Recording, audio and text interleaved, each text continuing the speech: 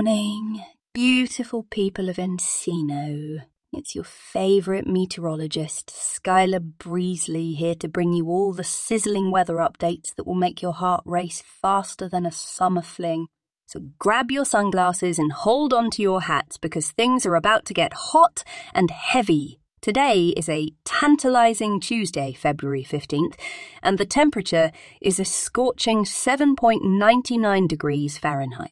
Oh my! It's so hot. It's like the sun itself is blushing under my sensual touch. Picture this, my darlings.